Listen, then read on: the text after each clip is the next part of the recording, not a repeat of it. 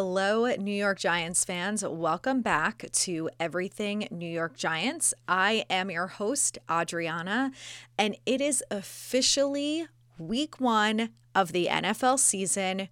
We have made it. And in the last week with the Giants, there have been quite a few moves that have been made. So for today's episode, we're going to go through all of those first. We'll go through all of the updates, and then the team has released their first unofficial depth chart. So we'll go through that and just talk about any surprises. There are a few on there that I would like to dive into. And then after that, we are going through to a Titans preview because the Giants play the Titans at 4:25 p.m. this Sunday, and well, it's going to be interesting. So let's start with the updates and the roster moves. I won't go through all of them, but I want to talk about the most important one, which is about Blake Martinez, because I know a lot of us, myself included, if you saw my Instagram stories and TikTok, I was pretty shocked by this. And the reason that I was shocked by it is not because he's coming off an injury. It's not because he's not the perfect fit for Wink system. It's because we don't have a perfect person to back him up. Blake was not only a huge leader on the defense, he was a guy that was all over the field and making tackles. And obviously, we missed him a ton last year when he got injured. So I know he's coming off the injury, and that's a concern. But when there's not a lot of guys that we have right now that can do what Blake can do, it's a little concerning to me. Now, again, I'm not the GM. I feel like I'm going to have to say this every episode so people know that I have no clue what they're thinking. I am just going based off on what I've seen, what I know, and all of that kind of thing. So I think some people weren't surprised by it, and these are the reasons why. Blake wasn't a perfect fit for Wink's system. And not only that, it was a mutual decision. From what I've read and what I've seen coming out of it, Blake agreed with ownership that if he wasn't going to play, at least from what I've heard, it seems like 50% of the snaps, then what was the point? And look, I don't blame him for that. He wants to be on a team, I'm sure, where he feels like he's going to make a difference. And last year, if he played all 17 games, he would have made a huge difference for this defense. But this year, things are different. He's coming off an injury. He's got a whole new system. And it's not going to focus so much on that inside linebacker position. So it was a mutual decision. From, again, what I've seen and what I've read, I'm super disappointed to see him go. I loved Blake. I think he was a great Giant. He was a good leader. He was a great guy on the sidelines. And I was, devastated last year to see him injured, to see, what our defense looked like before and after Blake. But it is what it is. I wish him the best of luck in his next move. And, I hope that he is the Blake Martinez that we loved when he was on the Giants. I hope he's that again. I just hope it's not for the Cowboys or the Eagles. So please, Blake, don't go there. You can go anywhere else except those two teams. Anyway, there were a couple more updates. So the next one is that Coach Dable said that Mike Kafka, the offensive coordinator, is going to continue to call plays. Now, earlier in the year, Dable had said that he wasn't sure what they were going to do, and he ended up giving Kafka the mic and the opportunity to call the plays all throughout preseason. And Dable said that he liked what he did, and he feels that him and Kafka have a good relationship and they communicate really well. So if there are any concerns during the game when it comes to play calling capabilities and some of the things that Kafka has done, Dable has no problem communicating with him and telling him, either asking why he did that or making suggestions, anything like that. So I'm sure that we will see that throughout the season, although I do think that Shane and Dable and the fans, from what we've seen so far, we feel good about him calling the plays. And remember, we didn't see anything exciting in the preseason, but I think the regular season is going to be a new ball game for this offense. It's going to be creative. It's going to be different. It's going to be the opposite of what we've seen in the last couple of years. So I'm excited to see what Kafka does with them. And all I can tell you is that there is a 99.99% chance Kafka will not be calling a quarterback sneak on the 3rd and 8, pretty much from our own end zone. So we have that to look forward to. No? All right, let's move along to Leo Williams, because it was announced today that his contract was restructured. Now, obviously, the Giants have had major cap issues for the last 2 years, which of course we can thank our buddy Dave Gettleman for that. But Leo Williams and Kenny Galladay are those two big contracts that really have the Giants kind of just drowning in money. And there's not much that they could do about Galladay's right now with having a huge dead money cap hit. So I think to avoid that, they felt like Leo Williams was the right move and the right opportunity for them to make some changes. Now, Shane has also said that he didn't want to kick the bucket down the road, but I think he got to the point where he was feeling like we don't really have any other options. We need someone like Leo on the team. We can't do anything about KG, so this is our best opportunity. So what they did was they converted $17.88 million of his base salary into a signing bonus. They added a void year, and by doing those two things, they created $11.92 million in cap space. So now the Giants are compliant with the cap space that they needed to be in by, I believe, tomorrow at 4 p.m. So we can feel good about that. I'm not sure if part of the reasoning for that was that they plan to bring in some more veterans over the next few days. There is a potential that they do that. But Shane has talked about having cap space throughout the year because of injuries. And if this Giants season goes anything like it has in the past couple years, he is a smart guy making sure that we have the money for that, because there is a potential that we need it. So overall, I think it was a great move by Shane. I'm glad that Leo agreed to do it.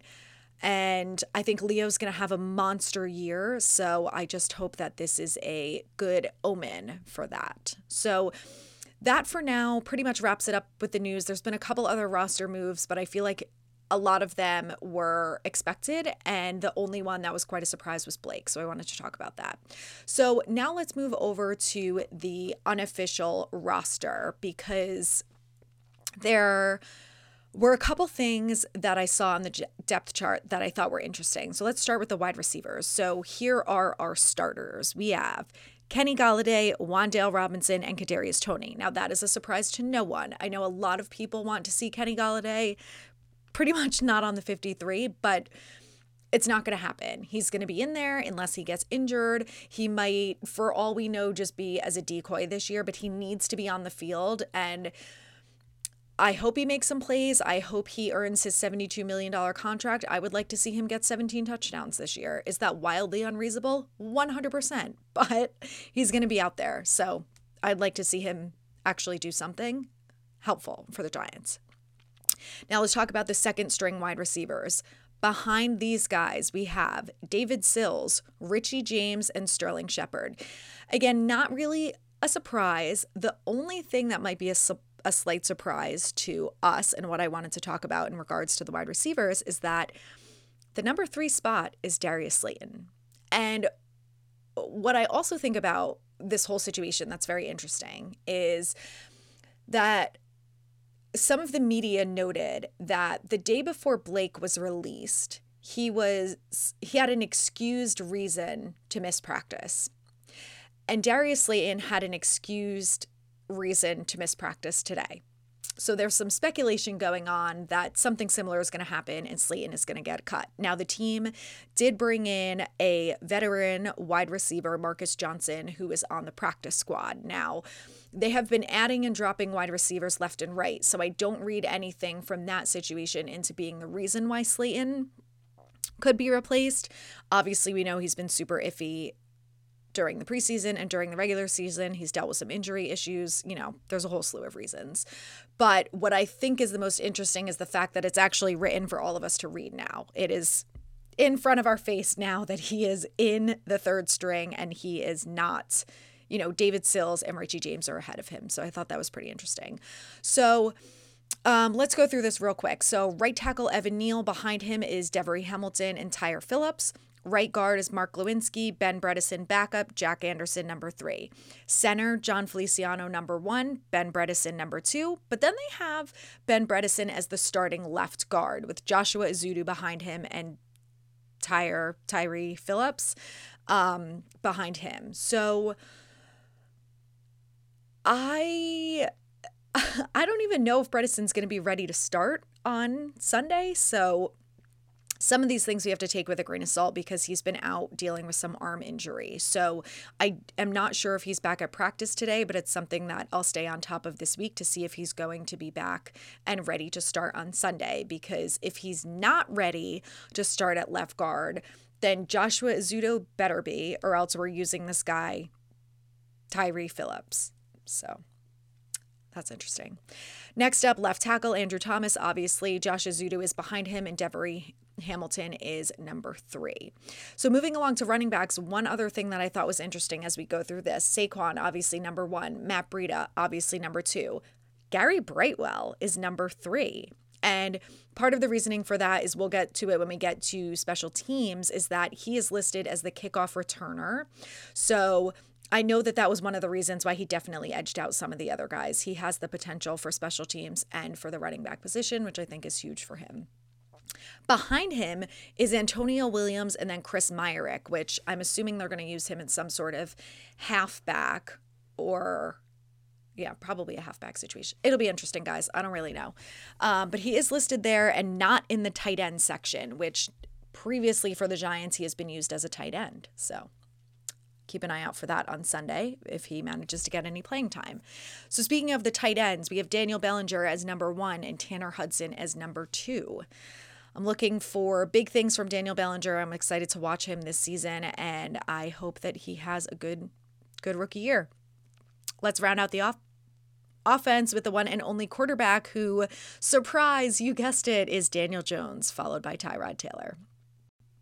All right, let's move on to the defense now. So we have nose tackle or defensive end, we have Dexter Lawrence, followed by Justin Ellis and DJ Davidson. Then defensive tackle, we have Leonard Williams, followed by Nick Williams. Defensive end, we have Azeez Ojulari and then Jihad Ward behind him. Now, Azeez is not so sure if he's going to play on Sunday. Both him and Thibodeau, that we're going to get into in a second, are out on the field today, but they were doing very minor drills. So Dable said it's going to be day to day. I don't know. From what I saw them doing at practice today, I would say there's a pretty confident no that they will not be playing on Sunday, which means Jihad Ward better step it up. So next to those guys, we have our edge rushers. We have Thibodeau, O'Shane Zimenez, and Tomon Fox, who I know a lot of us were pretty pumped to see make the roster. So Thibodeau's probably going to be out, which means O'Shane Zimenez better step up. Now, he's been doing a lot better this year, but again, it's preseason. I want to see him really, look like half of what Thibodeau could be, and that would be a good start for him. Let's move along to the linebackers. So middle linebacker, we have Tay Crowder as our starter. So I know he's had a really good camp, and there was a lot of talk about, what was going to happen with Blake being gone. And this is it, guys. Tay Crowder is our number 1, followed by Micah McFadden and Carter Coughlin. For the weak side linebacker, we have Austin Calitro, who had a really good preseason. And I know a lot of us were pretty pumped and excited to see him make the roster. So he's the starter, guys. Let's see what he's got. Behind him is Micah McFadden and then Cam Brown. I do think we will see Micah McFadden. I don't know how soon, but he's a rookie. So, depending on how Crowder and Calitro go, he could be getting some playing time this week. Moving along to left cornerback and right cornerback. So the left, we know this, our starter is Adoree Jackson, followed by Cordell Flott and then Nick McLeod. And then the right side cornerback, which I know is probably not super thrilling for a lot of us, is Aaron Robinson. He's the starter, guys. And behind him is Cordell Flott and Justin Lane. Now, one thing that I noticed on this depth chart is it does not include Tony Jefferson. So as of right now, yes, Aaron Robinson is the starter, but it doesn't mean that by the time Sunday comes around that Tony Jefferson cannot outplace him for the starter. So again, another story that we'll be watching for this week. And then in the nickel spot, we have Darnay Holmes, followed by Cordell Flott.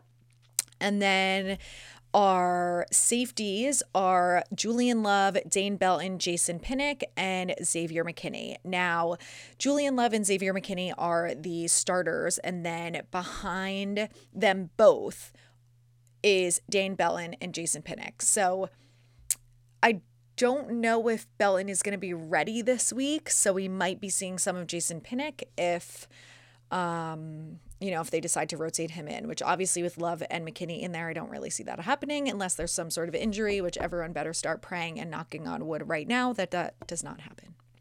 All right, last up, let's move along to special teams. No surprises here, pretty much. We have Casey Crater, Jamie Gillen as the kicker. We have Richie James as a punt returner, followed by Darnay Holmes, which was a little surprising to me because we have not really seen him done much of that. And he's a starter, so I'd like to see him not really do that, and would hope to see Richie James kind of pick that up.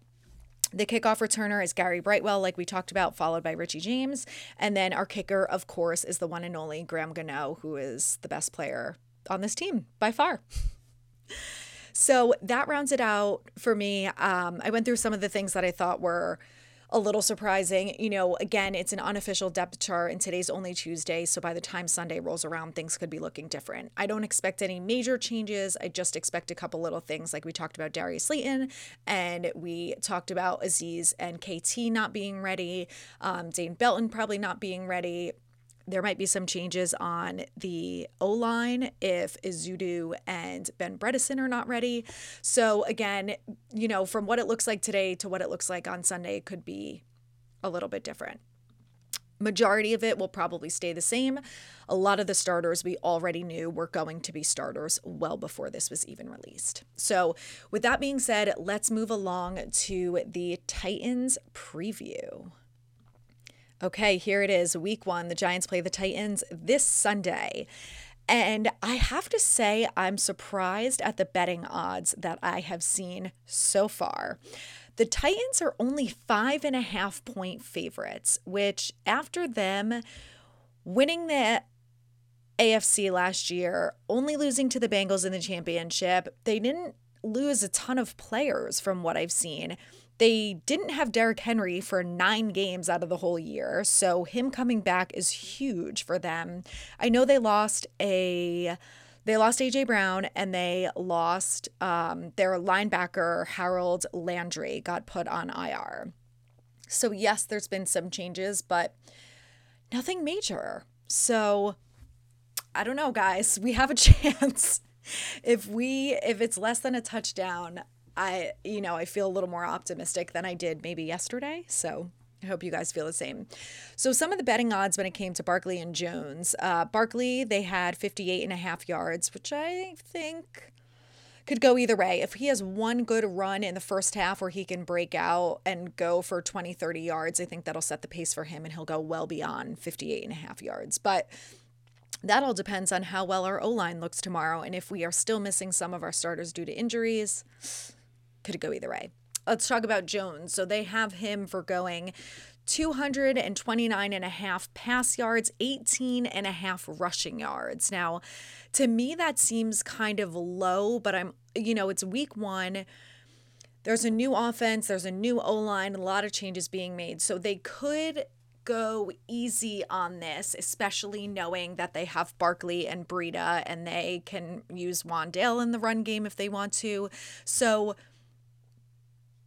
I think they might play it safe with him and have him not run as much in the beginning, especially in week 1, and not risk another injury because we all know that's not worth it. So we'll see. They have the over-under being 43.5 points. So that's the last thing I saw when it came to the betting aspect of things. So it'll be interesting, you guys. I haven't decided if I'm going to make any bets yet for the Giants. I do use DraftKings, which I hope you all use too. You can use promo code TPPN for first-time users. That is our Big Blue United promo code.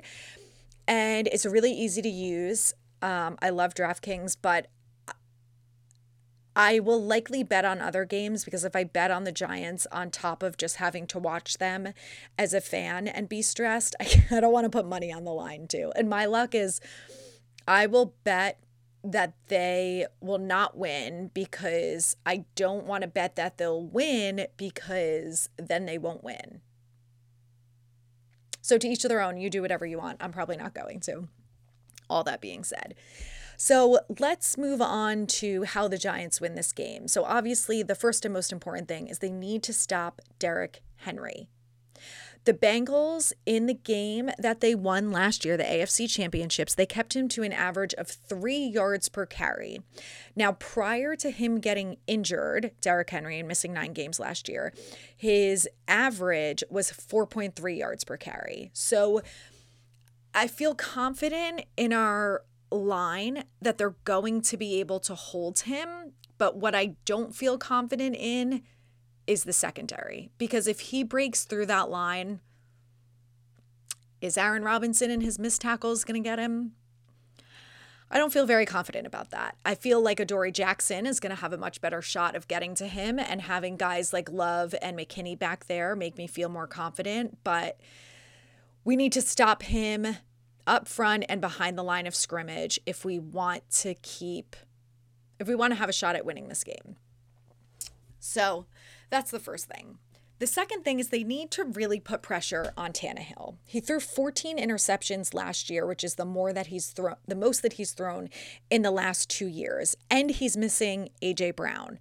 So without a stud wide receiver like that and having Derrick Henry, they're obviously going to resort to running the ball more. But if we can stop the run, and if we can put pressure on Tannehill and not give him the option to throw the ball, whether it's to Henry or it's to some other wide receivers who've stepped up without AJ Brown being there, we could have a shot.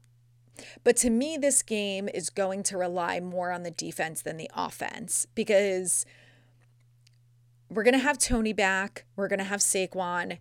The O-line's looking better. Even if the O-line is mediocre compared to what it was last year, and Jones has 2 seconds versus -1 second, what he had last year, I think the offense is going to make plays. I feel confident that they can move the ball down the field. I feel good that they're going to have everyone back, especially Shep. We're going to see a lot from Jones and Shep on Sunday, I think. And, we have good running backs. So I feel better about that than I do about the defense. So I want to see the offense move the ball. I want to see them put up points. We need to put up at least 24 points at having a shot at this game. I'm not worried about Graham Gano. He will do just fine. But the offense needs to get the ball rolling. Maybe I'll bet on Kenny Golladay getting his first touchdown as a New York Giant. Wouldn't that be exciting? But we're going to need someone like him, some tall, contested catch receiver out there. And he's not shown it to us, but he's got the opportunity, and I'd like to see him do it. And week 1 would be the perfect opportunity for him. So that's what I am thinking for the game on Sunday. I do expect to see more out of special teams than we have seen during the preseason. Now, I've mentioned this before, but McGahee has said that in preseason, obviously, there's no game planning, and he played everyone on the roster, just like we were playing our third string receivers and running backs and all of that. He needed to get a feel of who was going to make the final 53 and who was actually going to be a special teams starter.